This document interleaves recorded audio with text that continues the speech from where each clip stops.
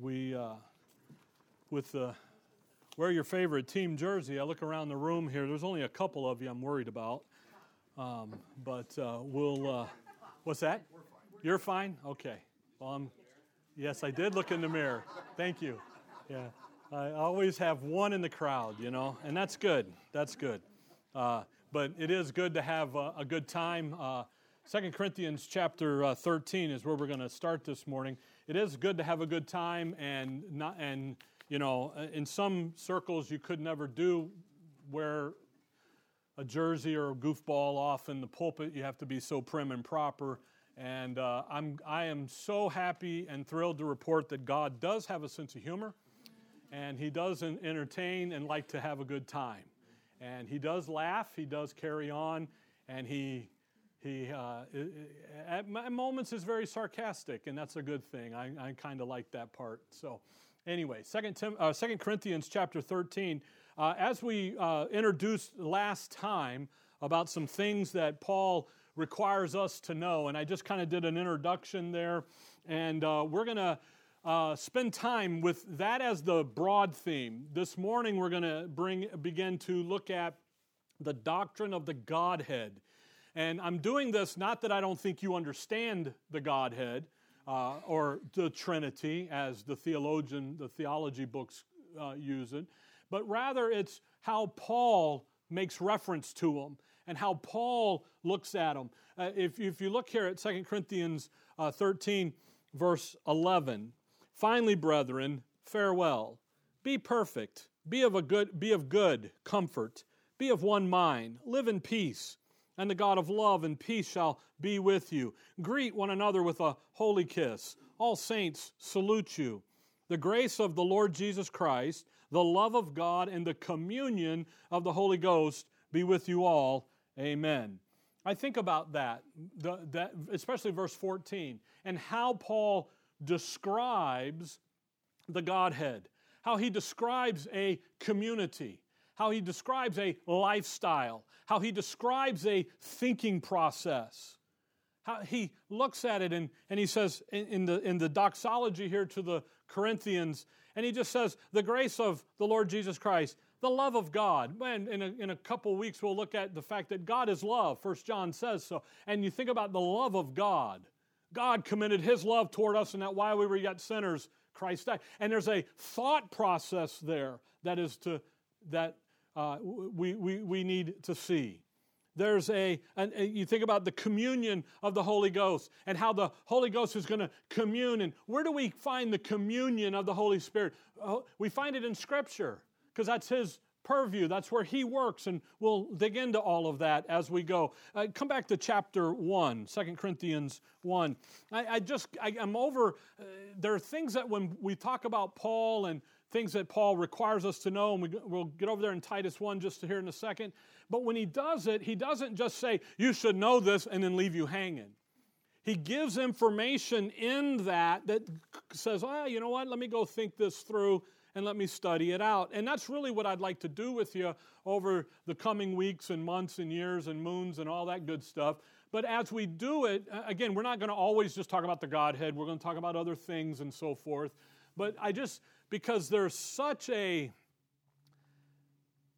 is a thinking, there is a lifestyle that the Godhead has that you and I are to have.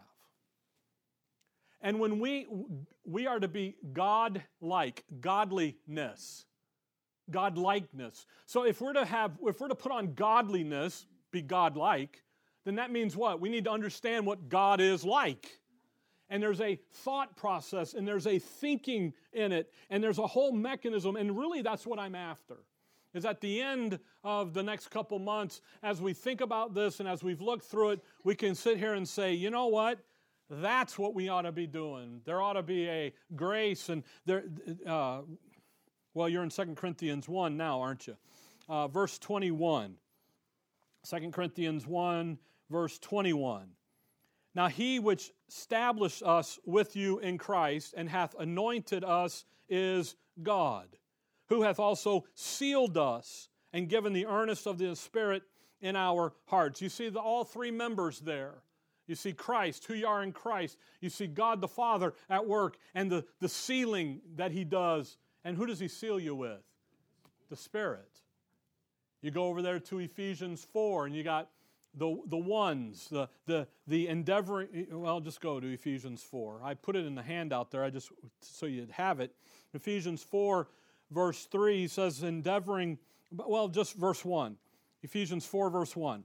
I therefore, the prisoner of the Lord, beseech you that ye walk worthy of the vocation wherewith ye are called. So we've got a vocation, so we've got a job, and we're going to walk worthy wherewith ye are called, with all lowliness and meekness and longsuffering and forbearing one another in love. That whole list in verse 2 is a list of a description of the lifestyle of the Godhead and how the Godhead lives for one another and how they live amongst themselves and how they think about things, endeavoring to keep the unity of the Spirit in the bond of peace.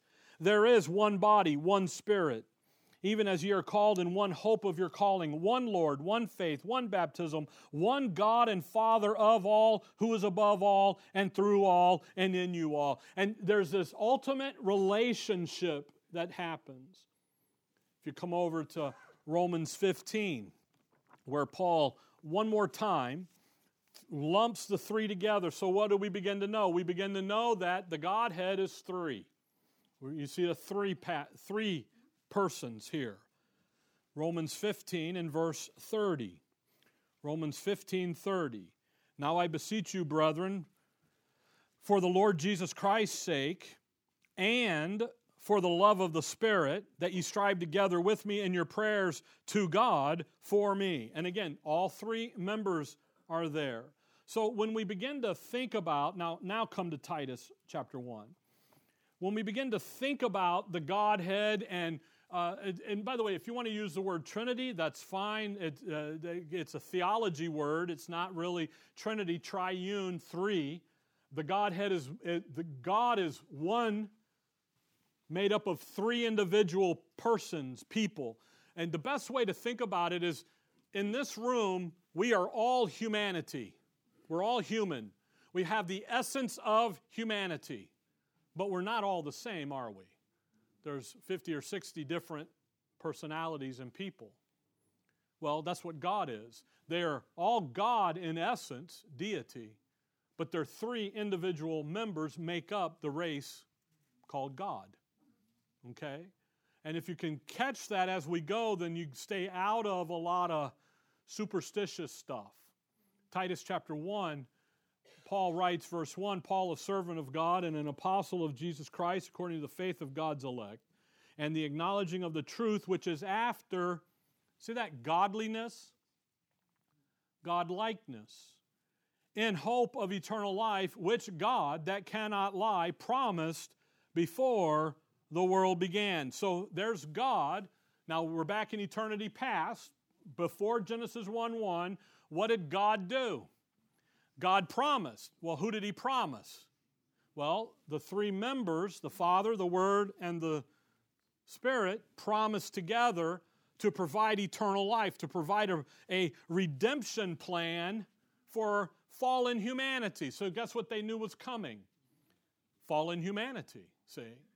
They're not, this isn't so, God is not reactive, see? He's proactive. He's already reacted. He's already put into place the considerations and what needs to be done if those considerations are carried out. So there is a God here that's made up of three individual members, and there's a unity. Now, what caught my eye was the end of verse 1. When Paul says, acknowledging of the truth, which is after what? Godliness. So then there's an issue in godlikeness and godliness that we need to catch and see and understand, so then we have it, we have it amongst ourselves. Because when you come, now come to 1 Corinthians 12. When you come into the issue of the Godhead and you begin to think about the unity within the Godhead, 1 Corinthians 12, when you begin to think about what's happening within the Godhead itself and how they're interacting, then when you run across a heresy of a doctrine called the doctrine of subordination, okay? When you come across subordination doctrine, which, by the way, what subordination says is that there is a hierarchy within the Godhead. There is not a hierarchy within the Godhead. Nobody, God the Father, nor the Holy Spirit, put a gun to the Son's head and said, you're the one dying on the cross. Otherwise, there wouldn't be any grace. See, God is a gracious God across the board. There wouldn't be any liberty, any volition. See, so when we'll talk more about that as we go through it. But as we begin to see this, then we can say, hey, wait a minute, that's not exactly right over there, and that is over here. By the way, the biggest way you know there's no subordination, and in the doctrine of subordination, what they say is that the Son has always been and always ever will be subordinate to the Father. Because what did the Son say in the garden? Not my will, but thy will. So see, he's subordinating to the Father. And that is not the case. Because you've got a passage in Philippians 2 that says he humbled himself. That means the humbling was never there before. That means the subjection was never there before. He thought himself to be equal with God. You see, you got verses that just nail this stuff. By the way, you know how they get around it, don't you? Change the verses. And they go in and they say, see, when he says made himself of no reputation, that Greek word is kenosis, and that Greek word means empty. So he empties himself of his deity. And that is a bold-faced heretic. That's heresy. That's a lie from the pit of the devil. He didn't do that. And by the way, your translators understood that the correct translation of kenosis from Greek into English was and is reputation because of what is in the context. Because in other places, they do translate that Greek word kenosis to empty and to remove and to other things. So they know how to translate but kenosis in the Greek, in the translating, you're allowed to carries the provisions that you can look at the context and make the word fit the context, not just a broad statement of empty. So when we have a song that says, and he emptied himself, we don't get our doctrine from songbooks. Say. Anyway, that's off base. I got off. That was a rabbit trail. That was a touchdown the other direction. Pick 6, going the wrong way. 1 Corinthians 12. You found that now, right? I just want to kind of get the ball rolling this morning, just thinking about this issue of the Godhead, godliness, godlikeness, and to begin to see the lifestyle that they have with each other. Verse 4. Now we're just diving in here, okay? Paul's dealing with the Corinthians. The Corinthians are in bad shape.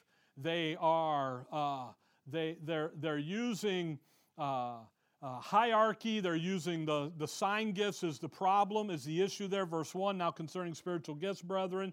So they've elevated some gifts over other gifts, and they're violating the structure. But he says something here in rebuking them, in reproving them. Verse 4, now there are diversities of gifts, but the same Spirit. And there are differences of administrations, but the same Lord. And there are diversities of operation, but it is the same God which worketh all in all. Now, think about this. Now, Paul here is not trying to prove the Godhead, that they exist. Okay? He's not trying to prove that there are 3 members of the Godhead, the Father, the Son, and the Holy Spirit. See how Scripture, by the way, Scripture doesn't do that. Scripture just says it's a fact. There's God.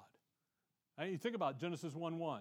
In the beginning, God. Not how he came to be, where he came from, what makes him. Is he male? Is he female? No, it's just boom, he's there. The fact is God. It's very interesting. God is, what does he say? We got 3. We got the Spirit, the same Spirit, we got the same Lord, and we got the same God, the Father. Again, God's not a single person, and He's not comprised up of three gods. There's one God that's made up of three separate individuals. They have a life that they enjoy among their ranks. Not one operating independent of the other, but yet they can operate independent as individuals. They're free from each other. They're free from one, yet they are members of the Godhead. They come together and they've got jobs to do. And the three members of the Godhead, they are free from each other. They're going to come and do. The Holy Spirit comes, does, and leaves and does and different things. But they're going to function in harmony. And Paul here dealing with the Corinthians and the fact that they are not in unity, see.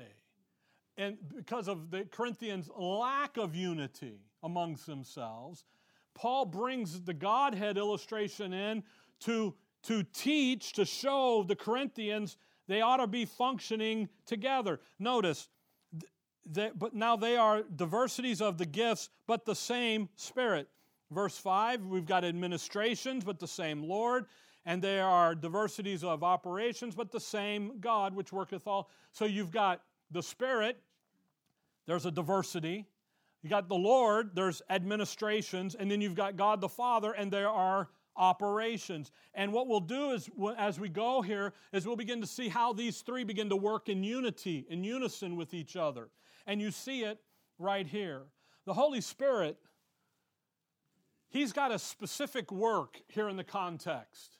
Look down at verse 11. But all these worketh that one and selfsame Spirit, dividing to every man severally as he will. The Holy Spirit, in the context, in the spiritual gifts, which is the issue, but the Holy Spirit, He's got the function of diversity, of distribution of the gift. Whatever the gift is, the Spirit is the one giving it out. You see that.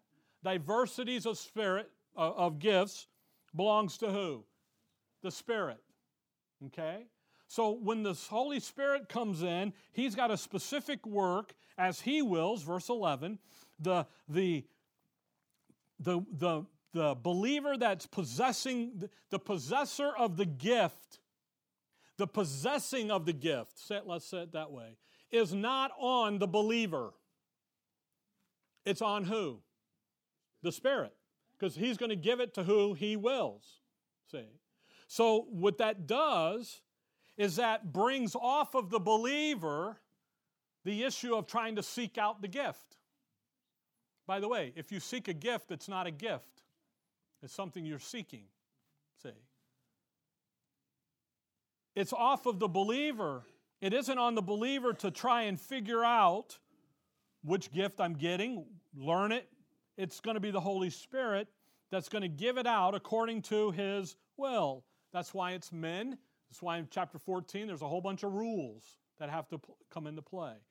So the Holy Spirit is the one giving diversities of gifts. He's given them out as they're going to fit. Now look at the Lord, verse 6.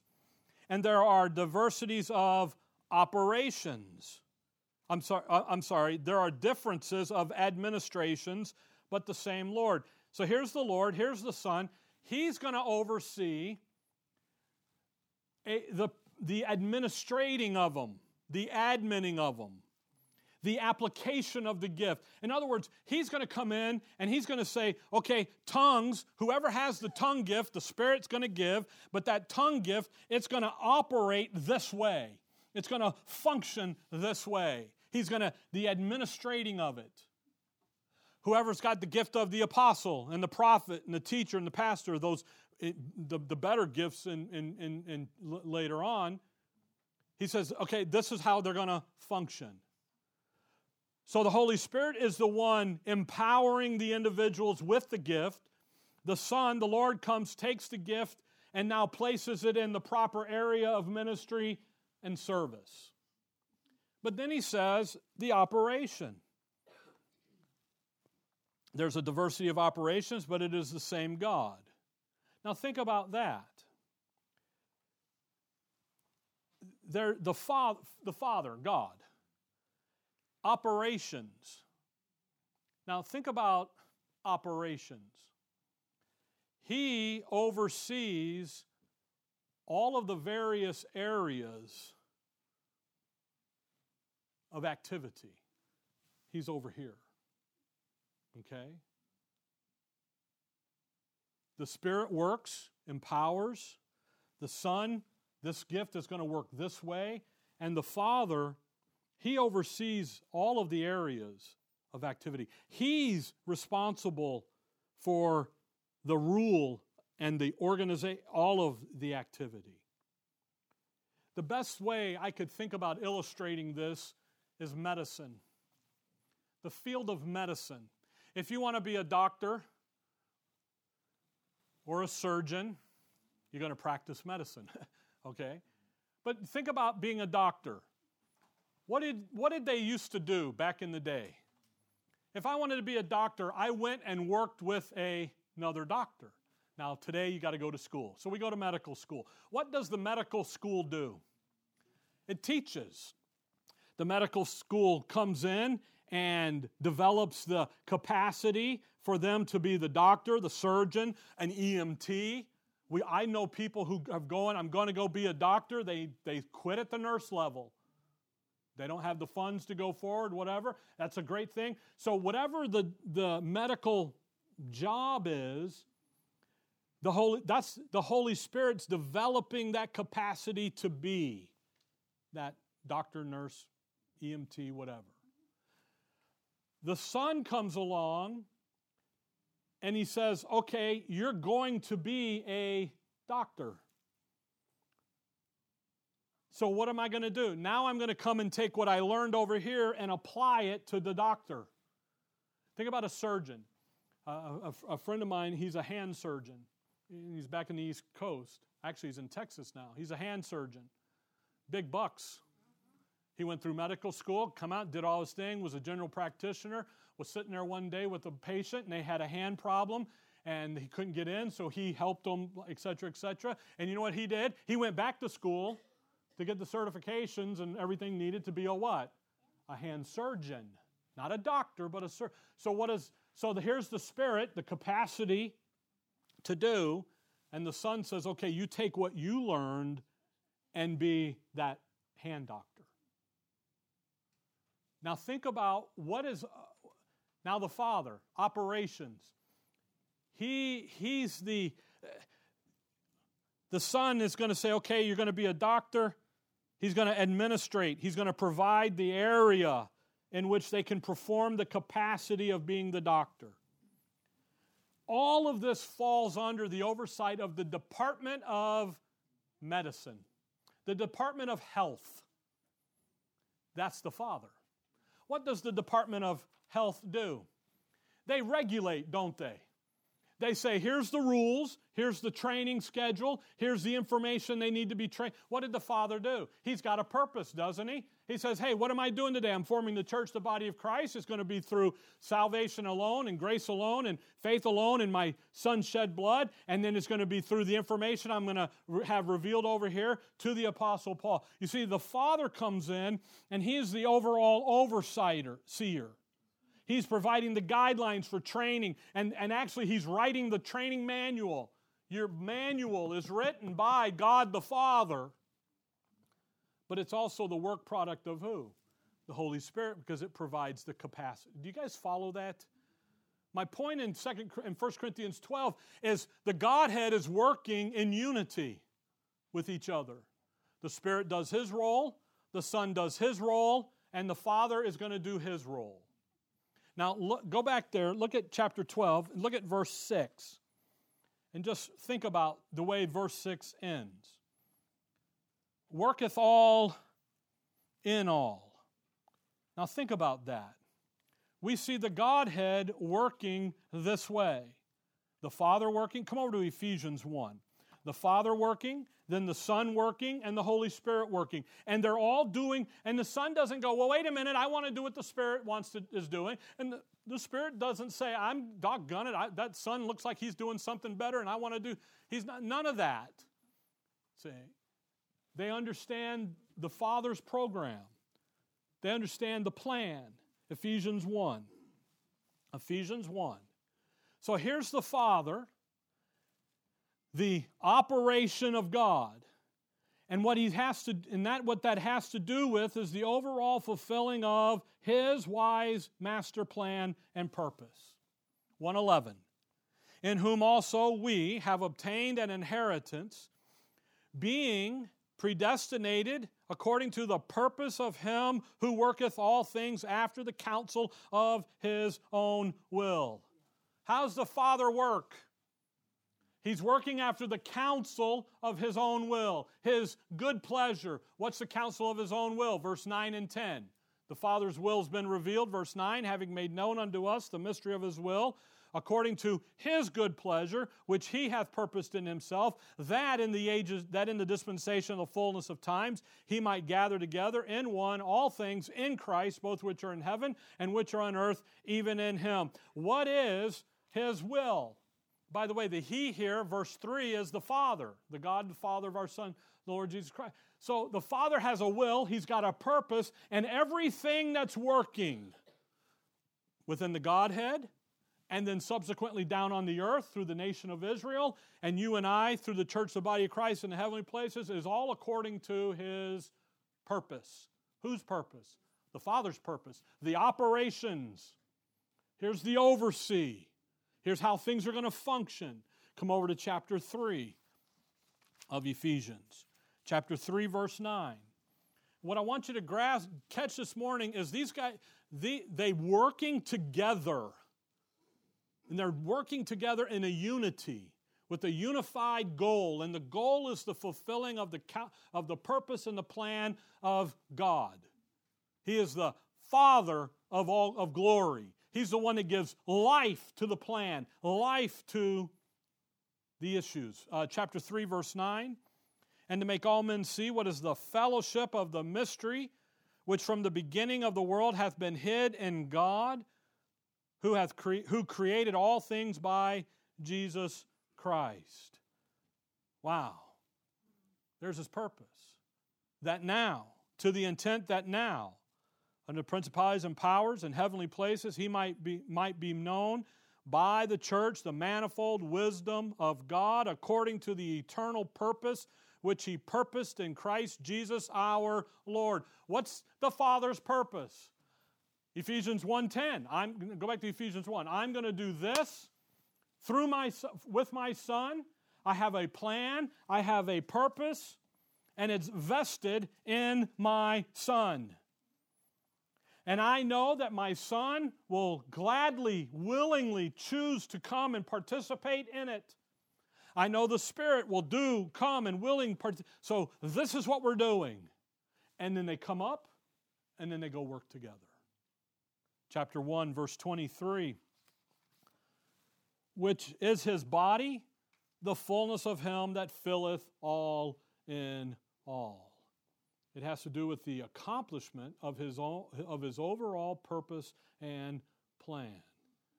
And what we do is we find the Father is the one who is all in all. He crafted the plan and the purpose. He developed it. He gave life to that plan. He's the Father of glory. And it's vested in his Son. So when you begin to think about the Godhead, and you begin to think about the three in one, again, God's not He's not an individual. Rather, He's God, a community made up of three individuals who also carry that essence of deity. Now, come back there. Again, come back to Acts 17. In Scripture, it doesn't explain how God came about, where He came from. He's everlasting to everlasting. He's just there. Again, in the beginning, God created. He's just there. He's it. That's not the point in Scripture, by the way. What would be the point in Scripture? Here's the purpose and the plan of the Father for the earth and for the heaven. Let's get on with it. See. Acts 17. When you think about the word Trinity, just by the way, Trinity, three, triune, okay? So you want to use Trinity, you can. The Bible word is Godhead. Acts 17, look at verse 29. Paul dealing here on Mars Hill, for as much then as we are the offspring of God, we ought not to think that the Godhead is like unto gold or silver or stone graven by art and man's device. 3 times the word Godhead shows up in your King James Bible. There's one, Colossians 2, verse number 9. For in him dwelleth all the fullness of the Godhead bodily. And then come over to Romans 1. Romans 1, verse 20. And it's interesting that the Godhead, that term, is only used by Paul. In the Old Testament, it's God. Or Lord God. Jehovah God, Jehovah the Father, Jehovah the Son, or Jehovah the Holy Spirit. Jehovah is his name in the Old Testament. But he's God. The Lord, we're not going to run the verses, Deuteronomy, Genesis 11. Well, we may go back to Genesis 11, but Deuteronomy says, the Lord are one. You know, God is one. See, they never had a fight over how many gods there were or what this or that. Only us dumb-thumb Gentiles do that. Okay? Look at Romans 1 and look at verse 20. Because, again, Paul uses it here, and you have to think about this word Godhead for just a moment. For the invisible things of him from the creation of the world are clearly seen, being understood by the things that are made, even his eternal power and Godhead, so that they are without excuse. So when you think about the word Godhead, deity, God, Godhead, well, God, deity, okay? But then that word head. Now, head, a little copy out of the etymology dictionary about Godhead. Okay, so I'm just going to read you what these guys say, and then I need you to kind of think about this. So, circa 1200, divine nature, deity, divinity from God, plus the Middle English head, along with maidenhead, the sole survivor of this form of the suffix. Old English has God had, H-A-D, divine nature, parallel with Godhood. It's from the 13th century, now chiefly restricted to state or condition of being a god. Did that help you? Not at all, did it? We understand what God is, right? Deity, okay? But think about the word head and where that comes from. The word head, H-E-A-D, it's Middle English, okay? And what it means is the state or condition of being. So think about hood, Godhood. Now the Bible doesn't use hood; it uses head. But think about the off of the word head. A variant is the word hood. Now the word hood, H-O-O-D. That word-forming element meaning state or condition of being. As in childhood, priesthood, manhood, adulthood. So what are we talking about? We're talking about, think about sisterhood.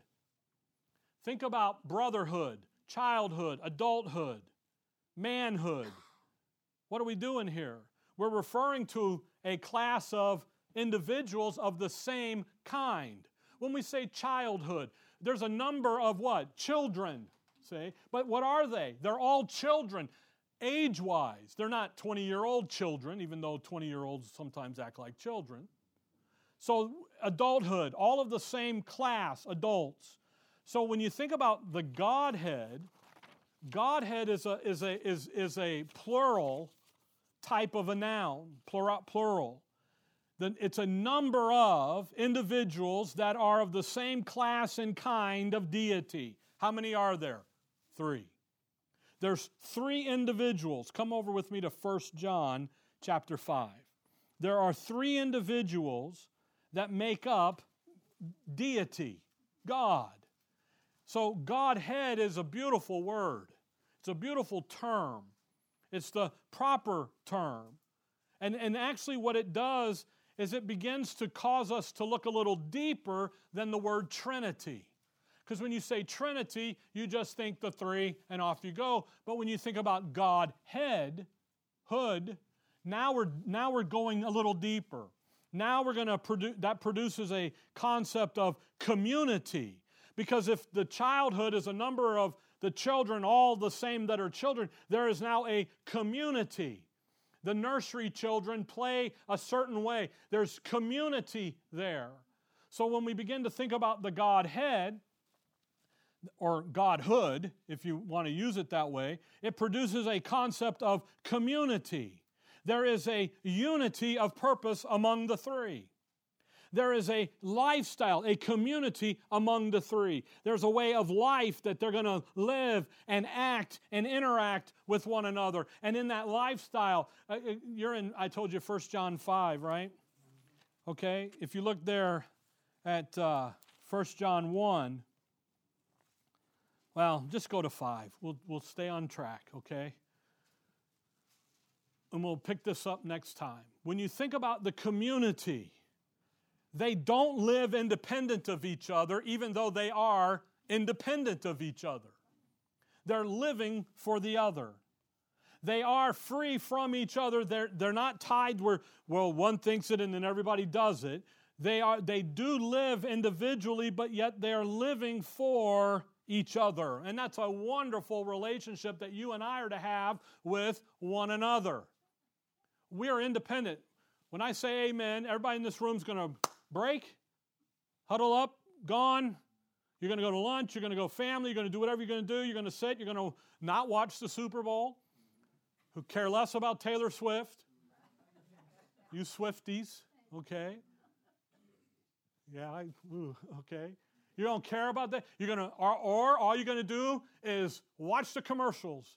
So during the football game, you're going to go to the bathroom to eat, party hardy. And in commercials, you're going to stop and you're going to watch. Whatever you do, what are we? We're all individuals, aren't we? Linda and I were talking about maybe having folks over, and I go, why? Because I don't like some of that, and it's not that I don't like you guys, but it's just, you get distracted. So don't come over, okay? I'm just kidding. Now you're going to all show up. I'm going to go to the steakhouse. You guys, sure, go ahead. The key's under the mat. Help yourself. Just don't let the dog out, would you? Or maybe, I don't know, that might be a good thing. My point is when you're talking about the Godhead, there's a way of life. There's a divine lifestyle, a community that's being expressed in Scripture in a very specific way. They don't live independent of each other. They live for each other. They are independent, but they've chosen to live for the other. And the Godhead enjoys this type of dependency, if you will, with each other and for each other. And again, they are free from each other. Don't ever think they're not. But what have they chosen to do? Live for each other. 1 John 5, verse 7. We've got a few minutes here. 1 John 5, verse 7 and 8 are what is called the Johnine comma. And what the new Bibles do is they say this passage is not found in the oldest text, which is a lie because it is there. And so they rip it out because it defines and defends the Godhead. Verse 7, for there are 3 that bear record in heaven, the Father, the Word, and the Holy Ghost. And these 3 are one. How many are in heaven? How many make up God? 3. By the way, the Father, the Word. The Word is the Son's original name. In the beginning was the Word, and the Word was with God, and the Word was God. Verse 14 of John 1, and the Word was made flesh. Jesus Christ is His flesh. Jesus is His human name. Prior to Him becoming humanity, He was what? The Word. See? So that's a point of clarification. They are one. Clearly, right? The Father, the Word, the Son, the Spirit. Clearly. One. Now look at verse 8. And there are three that bear witness in earth. The Spirit and the water and the blood. And these three agree in one. Isn't that interesting? They're not one, they what? Agree in one. A little different, isn't it? See. But what do we have? We have they agree in one. Verse 7, the three are one. One, plural. Okay, now not to bore you with a bunch of English, because as soon as I get started in English, then the English teachers speak up, and then I look like I don't know what I'm talking about, so I usually don't try to talk about English. The plural noun. Not one individually, but rather one in relationship. They are unique individuals, independent individuals, yet one in essence, in purpose. They're one in harmony. Come back with me to Genesis 11. Let me show you. We understand this. How many states make up the United States? 50. Well, 55 if you count like the other side counts. 50. Okay? Some of you got that. That's okay. 50 states. But we say the 50 states are what? One nation under God. 50 individual states, but yet we call them what? One nation. One. 3 individual members of God, but yet we call them God. Genesis 11. Genesis 11, the Tower of Babel here. We'll spend some time in the future looking at this passage. Genesis 11, verse 1. And the whole earth was of one language and of one speech. And it came to pass as they journeyed from the east that they found the plain in the land of Shinar, and they dwelt there. And they said one to another, Go to, let us make brick and burn them thoroughly. And they had brick for stone, and slime had they for mortar. And they said, Go to, let us build us a city and a tower. You see the us? Man, it's man talking. Okay? But in verse 3, they said one to another, but then there's an us. Now watch verse 5. And the Lord, by the way, capital L-O-R-D, Jehovah, came down to see the city and the tower which the children of men built. And the Lord said, Behold, the people is one, and they have all one language, and this they began to do, and now nothing will be restrained from them which they have imagined to do. Now watch verse 7. Go to, let us go down. Wait a second, who's speaking? Lord, Jehovah. Then he says what? Us. So who is the Lord, Jehovah, representing? The 3 members of the Godhead. So there's Jehovah, the Father, the Son, and the Holy Spirit. Let us go down and there and confound their language, that they may not understand one another's speech. Do you see that? He says, Lord, and then he says, us. So what's the one? The Lord. One. It's the 3 individuals making up the one essence of Jehovah. You follow that? Okay? Now, come over to Genesis 1. Because that is how this is used in Scripture. Genesis 1, look at verse 24. And God said, Let the earth bring forth the living creature, after his kind, cattle and creeping thing out in the beasts of the earth, after his kind, and it was so. Verse 26. And God said, Let us, see, God said, Let us. God, the title. Us, the 3 members that make up the title. God said, Let us make man in our image. See, our image. After our likeness. Verse 27, God created man in His own image. In the image of God created He him. Male and female created He them. What do we have? Man is a three-part component, aren't we? A soul, a spirit, and a body. What are we mimicking? What is imagery being put? How the Godhead is made. Come over to chapter 2. Chapter 2. Look at verse 22. 2:22. And the rib which the Lord God, now you see the Lord God, capital L-O-R-D, then capital G, little o-d, that's Jehovah the Son. Your translators did it that way so that you would understand that in the Hebrew of Elohim and that's who we're talking about is Jehovah the Son. So they did it that way. So if you see capital L, little o-r-d, capital G-o-d, that's Jehovah the Father.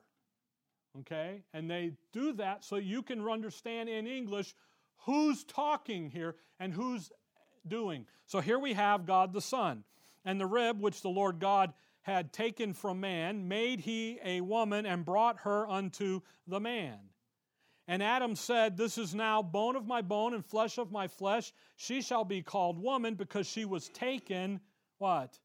Out of man. Therefore shall a man leave his father and his mother, and they shall cleave unto his wife, and they shall be, what? One flesh. Wait a minute, we got two fleshies, male and female, and they're going to come together and be what? One. Two distinct individuals coming together and making a new family unit, a new marriage unit. But what are we? So we understand what the one thing is. I hope we do. Now come to 1 Timothy chapter 2. 1 Timothy chapter 2. So in Scripture, 1 Timothy 2, verse 4, who will have all men to be saved and to come into the knowledge of the truth, for there is one God and one mediator between God and men, the man, Christ Jesus. How many gods? Just one, but there's a one mediator too, isn't there? The mediator is Jesus Christ, but also who's involved in this activity of your redemption? The Holy Spirit, because Ephesians 1:13 says you're sealed with the Holy Spirit of promise. So what we will see as we go through is we will see all three members partake in the conception and the birth of Christ. They take part in the death, burial, and resurrection of Christ, and therefore they take part in you completely. And we'll walk through those components, okay? Acts 17. Acts 17. Just one more on this issue of the one, and I think we've beat the dead horse in that issue. The reason I go through this is because when we begin to bring up some of the doctrines that float around out there, they are moving away from this three make up the one. And they make the Godhead actually three gods, therefore making the Son and the Spirit lesser gods. And they convolute it off. Or they will say, there's only one God, and in the Old Testament, you see the Father attribute. And then in the Gospels and the Acts, you see the Son's attribute. And then over here in Acts, you see the Spirit's attribute. And then I go, well, what about us? Well, we're just, sorry, Charlie, you're out. See, they break it up. Acts 17, verse 24. Again, Mars Hill, Paul says, God that made the world and all things therein, seeing that He is the Lord of heaven and earth, dwelleth not in the temples made with hands, neither is worshipped with men's hands, as though He needeth anything, seeing He giveth to all life and breath and all things, and hath made of one blood all nations of men, for to dwell on all the face of the earth, and hath determined the times before appointed and the bounds of their habitations, that they should seek the Lord, if haply they might feel after Him and find Him, though He be not far from every one of us. When you cut yourself, what color blood do you bleed? Red. Everybody does. I bleed blue. I bleed crimson. Roll Tide. Okay? No, you bleed. Everybody's that way. That's why, what is it? The blood type O is a universal. I think it's O. Why? Because everybody can use it. See, how did God make man? Made one, but two components. But when you begin to look at across the nations, we're all a little different, but we're still all what? Humanity. So as we begin to look here at the doctrine of the Godhead, we have one God made up of three individuals who collectively are called the Godhead. Three specific individuals. They have a lifestyle. They have a community. They have a unity that we need to understand, and then therefore that we can then enjoy. And we can have it now, right here on planet Earth in our life. And we can take it and we can bring it in and we can say, you know what? How would God think about this way? And let's go that way. We already have the mind of Christ, but guess what we also have? The mind of God, the Godhead. We have that. I think Paul requires us to know this. Not just in a passing glance, but in the details of the verses. Because of what he is going to say, like in the Philippians 2 passage and other places about the deity. Okay? I think it's important. I think we look at it. We'll spend a couple months on this. Okay? All right. Dear Father, we thank you for the morning, Lord. We thank you for your word and for the look into you and to look into the relationship and to the family that you have there amongst yourselves, the community. And Lord, I pray that we would catch it, we would see it, and therefore then bring it into our lives so we can enjoy it as well now, as we will enjoy it one day out in the ages to come. And we can enjoy it here now in this moment in our lives as we go day by day. In your name we pray. Amen. All right, let's stand and be